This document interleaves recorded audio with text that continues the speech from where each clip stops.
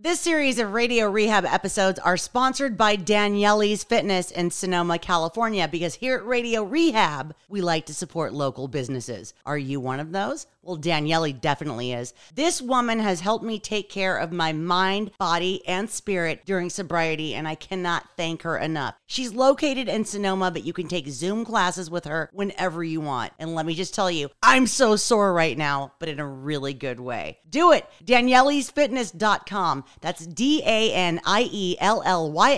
fitness.com. Go. Welcome to Radio Rehab. Here's your host, Dana Keys.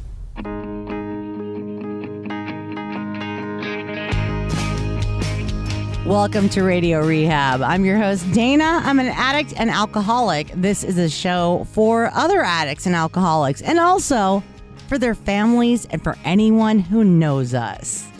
If this is your first time listening, we have over 300 episodes in the bank. You can go back and listen to all of them. If you can't get to a meeting right now, which is completely understandable, you can go back and listen to any of our episodes.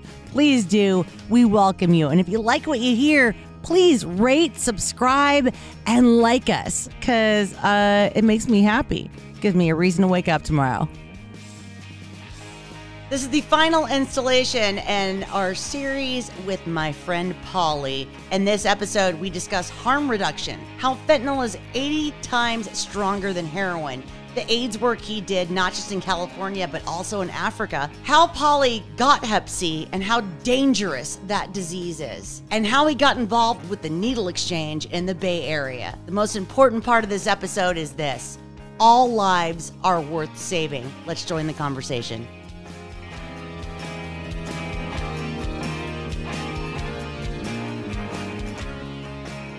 Starting things back up, we're going to talk about your work with harm reduction. That's where we were. Sounds great. One thing that I had started to mention, because I was talking about fentanyl and how dangerous it is. It's 80 times stronger than dope, than heroin. I know. But, my friend, I had a friend named, his name was Stoney. It's not his real name, but that was his street name, guitar player, who died smoking it. And so with COVID going on, overdoses, well, because fentanyl going on, overdoses have soared through the roof. 75,000 last year in the U.S., more than in almost twice as much as in all of Vietnam. Yeah. Every year that's happening. It's avoidable deaths. And so this is a word of warning, if you know people that use it, smoking fentanyl, you can totally overdose and die. And he was a long-time opiate user who knew how to use safely, but he thought because he was just smoking it, that he wouldn't die, because you're really not going to die from overdose smoking Chiva. I don't think. Yeah. It's not, but smoking fentanyl, boom, dead. Yep. All right. So, I have been doing AIDS work for 5 years and doing trainings, and I hadn't gone to Africa yet, but I was doing trainings and all this stuff and supervising on the state AIDS hotline for California, which was we took 100,000 calls a year. And I trained everybody how to do that and all this stuff. They took me under their wing, the early people at this place, till I was a talker. Anyway, I learned about needle exchange. And I had been to needle exchange, but when I was using it, wasn't around that much. And I used to share needles all the time. And it's a miracle I didn't have HIV, AIDS, but I did have Hep C. And it was really devastating for me. And it's a much deadlier disease than HIV. It's what the last I checked, I think there was 31.1 million people in the world with HIV, and they're guessing as much as 150 to 2 million with Hep C. And until just a couple of years ago, there was no money for Hep C. I think there's a lot of systematized stigmatism against drug users.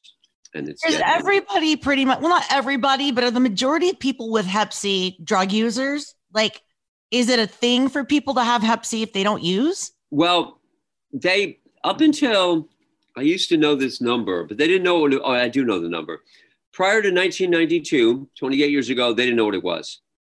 It was called non-A, non-B. They didn't know shit about it. Oh. Anybody who had a blood transfusion prior to 1992 is at huge risk and is very likely to have Hep C. So you had this whole baby boomer thing, but it's the bloodborne virus only, and like intravenous drug users, boom. But it's just such a virulent disease that people can get it from you don't have to actually share the needle. You can just get a speck of it, you know? Right. Because you and I were talking about that, like sharing cottons, sharing cookers, like it's all dangerous. Yeah. More people get it from that than sharing needles, because they know not to share needles. Right. But they don't, you know. Right. But nobody says, well, I mean, people do say if you pay attention, but it's not really common knowledge, especially like when you're just on the streets or living in a shooting gallery like I was, you know, nobody talks about the cookers. No, they don't talk about the cookers, and they double dip in them. Yeah. I know. Yeah. So Hep C is a really deadly disease, was my point. And I probably got it early in my injecting career when I lived in Atlanta, when I was shooting. The first thing that I shot a lot was Coke. And so when I was shooting Coke, I'm sure I got it back then, because I was told that my liver damage and Hep C was so advanced when I finally did test that I had to have had it for a long time. And that's what they guessed. Because, you know, we used to just pass it around a room. Yeah. In fact, on tour on the East Coast, we would do this thing where in the bathroom, you know, they have like, I guess it's like styrofoam or something. It's like white and it's divided into pieces in the roof.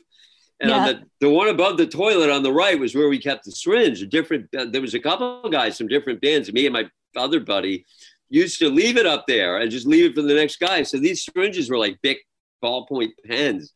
And we would just keep, it was crazy, you know? Yeah.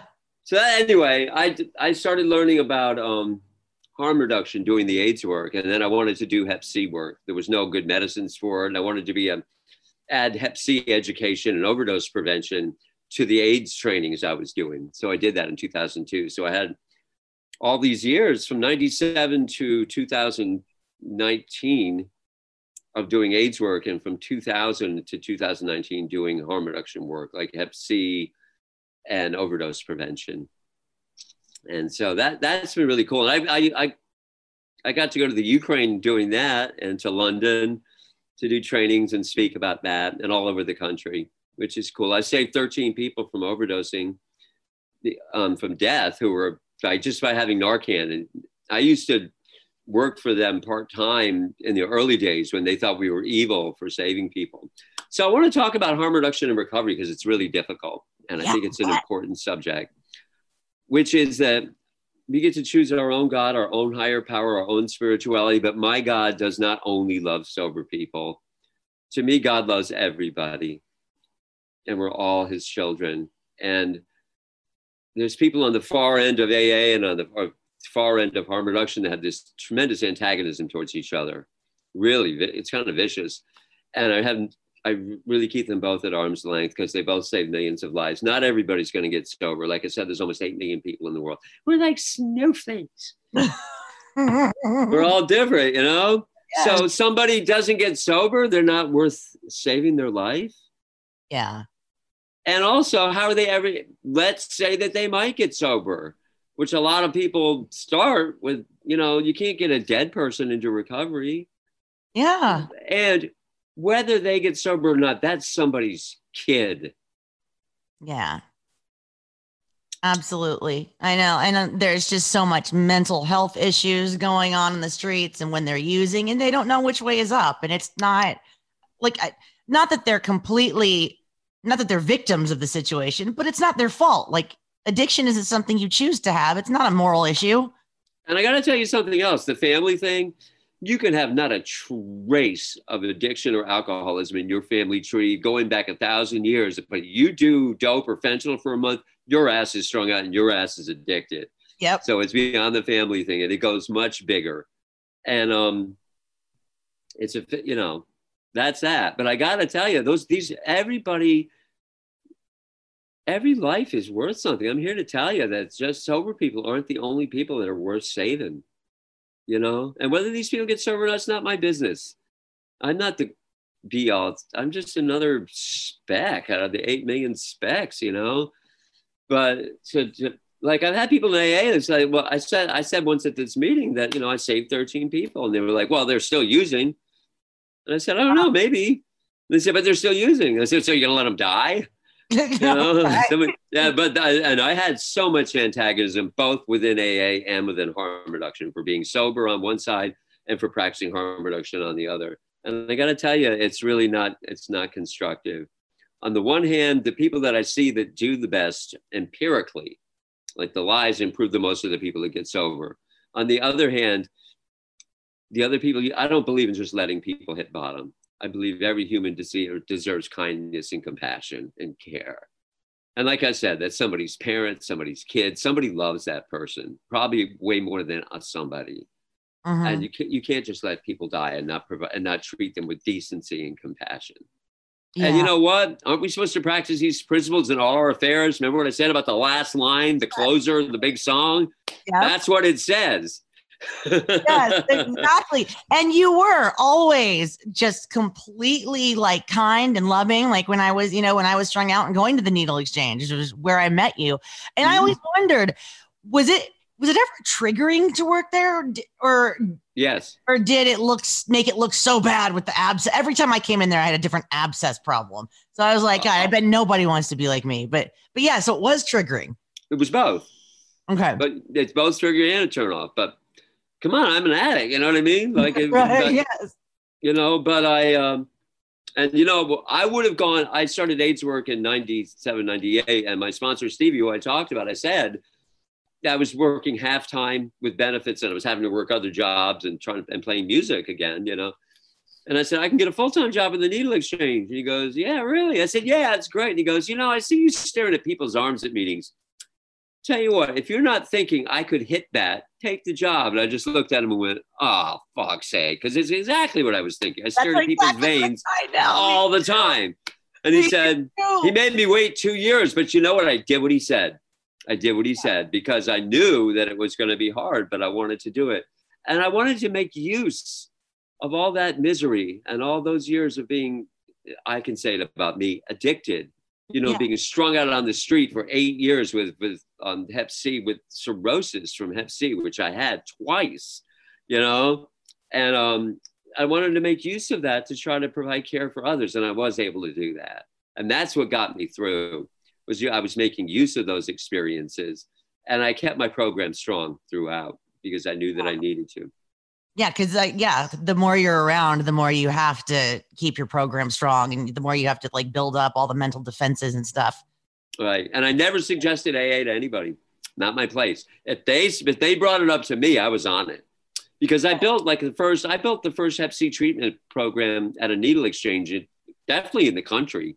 But probably in the world. I don't know. Definitely in the country. 6th Street one? It was at 6th Street, yeah. Yeah, and I got a nurse practitioner partner who's amazing, and we built this thing that would just kick butt. They're going to do it all over now. And we broke a bunch of rules, but we did harm reduction. We did the right thing and apologized later. But I was able to have the clients help navigate each other because I had been there and I knew what they were going through. And the thing about Hep C is that it works so slowly. Life on the streets is so hard, and life being strung out, just staying well, as you know, is so hard. And Hep C works really slowly. You don't know how much it's screwing with you and destroying you until it's gone. And the new meds are so good that within a month you feel it's usually clear. You know what I mean? No. And clear, not cured yet, but 2 months it's cured. But and then people feel better. So we built this nurse practitioner. I built this wonderful program where people had secondary goals because they didn't know, but I knew they were going to feel better in a month. And these people all trusted me because they knew me either from the street or from doing needle exchange from all these years, from having been there out there in the rain and everything, And so they trusted me. So we had this packed, wonderful thing going on. And it was an honor to do. Even though we got in trouble for it, but it was an honor to do. But now that's how good things happen. You break the rules, do the right thing no matter what, and eventually the right thing will work out. But see, you have to start by breaking the rules. People had to protest and raise hell to get AIDS meds and have the AIDS be noticed.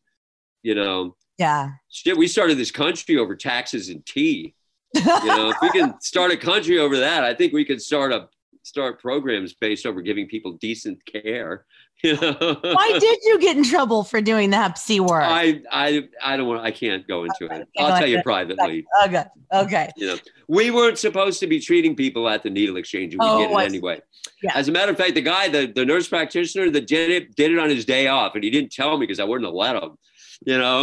But he did it on his day off, and he was a miracle worker, an amazing guy. It would not happen without him. Oh, we were partners. When I say it was my idea, but he came up to me one day. All these doctors had said, that's a great idea. I just don't have the bandwidth. And he came up and said, I was thinking I'd like to da-da-da. And it was like, okay, be here tomorrow at 10, you know, but so it was a 2-person job. That's so cool. And you got to see a lot of people recover. I did. And you know what? So many people like that. I had them pick a secondary goal because I knew they'd feel better in a month. And it was to be the first. And I said, pick another goal to work on while you're taking your pills for a couple months. And the main goal wasn't housing, which shocked me. The main goal was getting back in touch with their families and their kids because they had something positive to report and getting their kids back and stuff like that.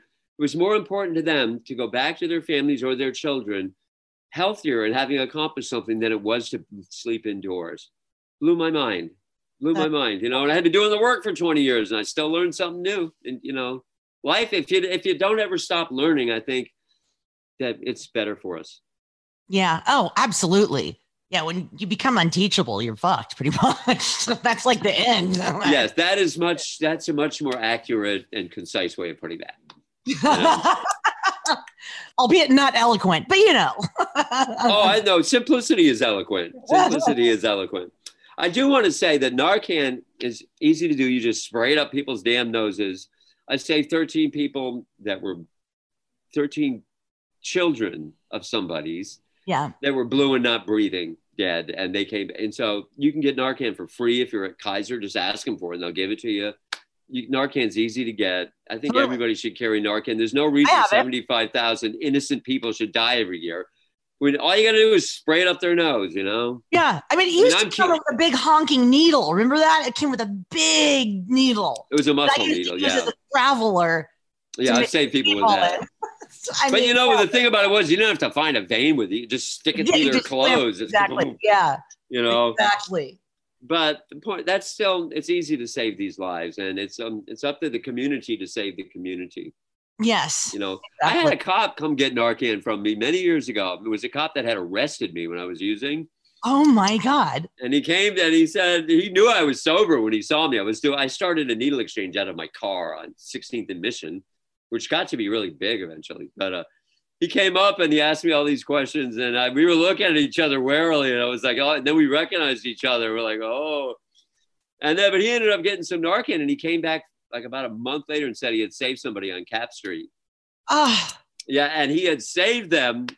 We used to have this saying in the 90s, which was nothing good happens on Cap Street. That's right. Well, we call it the host roll. That's what me and the girls called it. There you go. That's where you work, on Cap Street. He saved this person. He busted me on Cap Street, and he saved that person's life on Cap Street.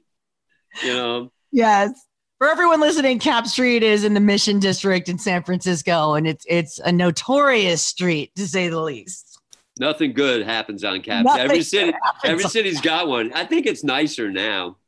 It's nicer, but that's not saying much. But, you know. Yeah, not saying much at all. No. So, yeah, you know, during COVID, overdose numbers have soared. And I think once things get back to normal, it's going to take a while to break that curve. So I urge everybody, you know, if you care enough about other people, maybe get some Narcan and carry it. It's pretty easy. And also, if you live with somebody who has injected drugs, HIV lives outside the body for a matter of seconds. Well, I mean, it is infectious and fluid outside the body, maybe 30 seconds, maybe not, maybe 15. Hep C can live a minimum of 4 days. So you could use somebody's nail clipper who has Hep C, who shot something 20 years ago one time and is carrying Hep C because it moves so slowly, and contract it. So why not? If you ever have any contact with somebody, nail clipper, because, you know, the nail clipper toothbrush thing is not like it's possible. So it's getting hit by lightning for HIV, but for Hep C, it's a very real possibility. So get tested. Why not? Carry Narcan, save a life. Why not? Absolutely. You know? Absolutely. And maybe the life you save will be somebody that you see in the rooms, and maybe they won't, but you know what? They'll have the chance. Yeah. There's nothing better than that. Like, there's nothing but, like, I mean, I could see it in people's eyes when, like, they would see me in the rooms after I had been used, and they were like, oh my God, you're here. I can't believe you're here. Like, welcome, right? I know, and I feel the same way when I see something like it's only happened like a handful of times when I was in San Francisco that I would see somebody that I knew from like the hood, like 16th and Mission, come to a meeting, and it was the greatest. It was like, it's a great feeling. We're both here. Yeah, we made it. We lived. We fucking lived. Yeah, it's a great feeling. It really is. Yeah. Well, I just want thank you so much for the work you do. I just have to say thank you so much for the work you do, because we need you.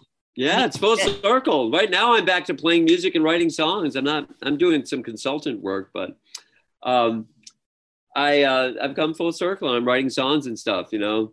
COVID made me think about mortality a lot because I have some health issues and I'm not young anymore. So it's really good to be in the process. You got to be doing something that you love. I think it's real important. Yeah. So there's that. Absolutely. Well, thank you so much for being on the show, Pauly. This was great. I knew it would be great, and it was. So thank you so much for having me. It's lovely to see you as always.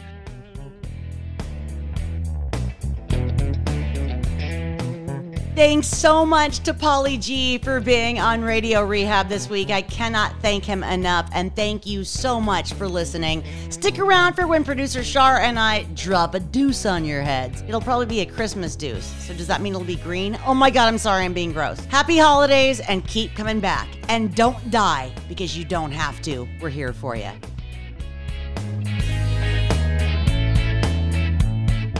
If you want to be on the show or you know anyone who should be on the show, please contact us. The email is radiorehab@gotoproductions.com. That's go-to productions.com.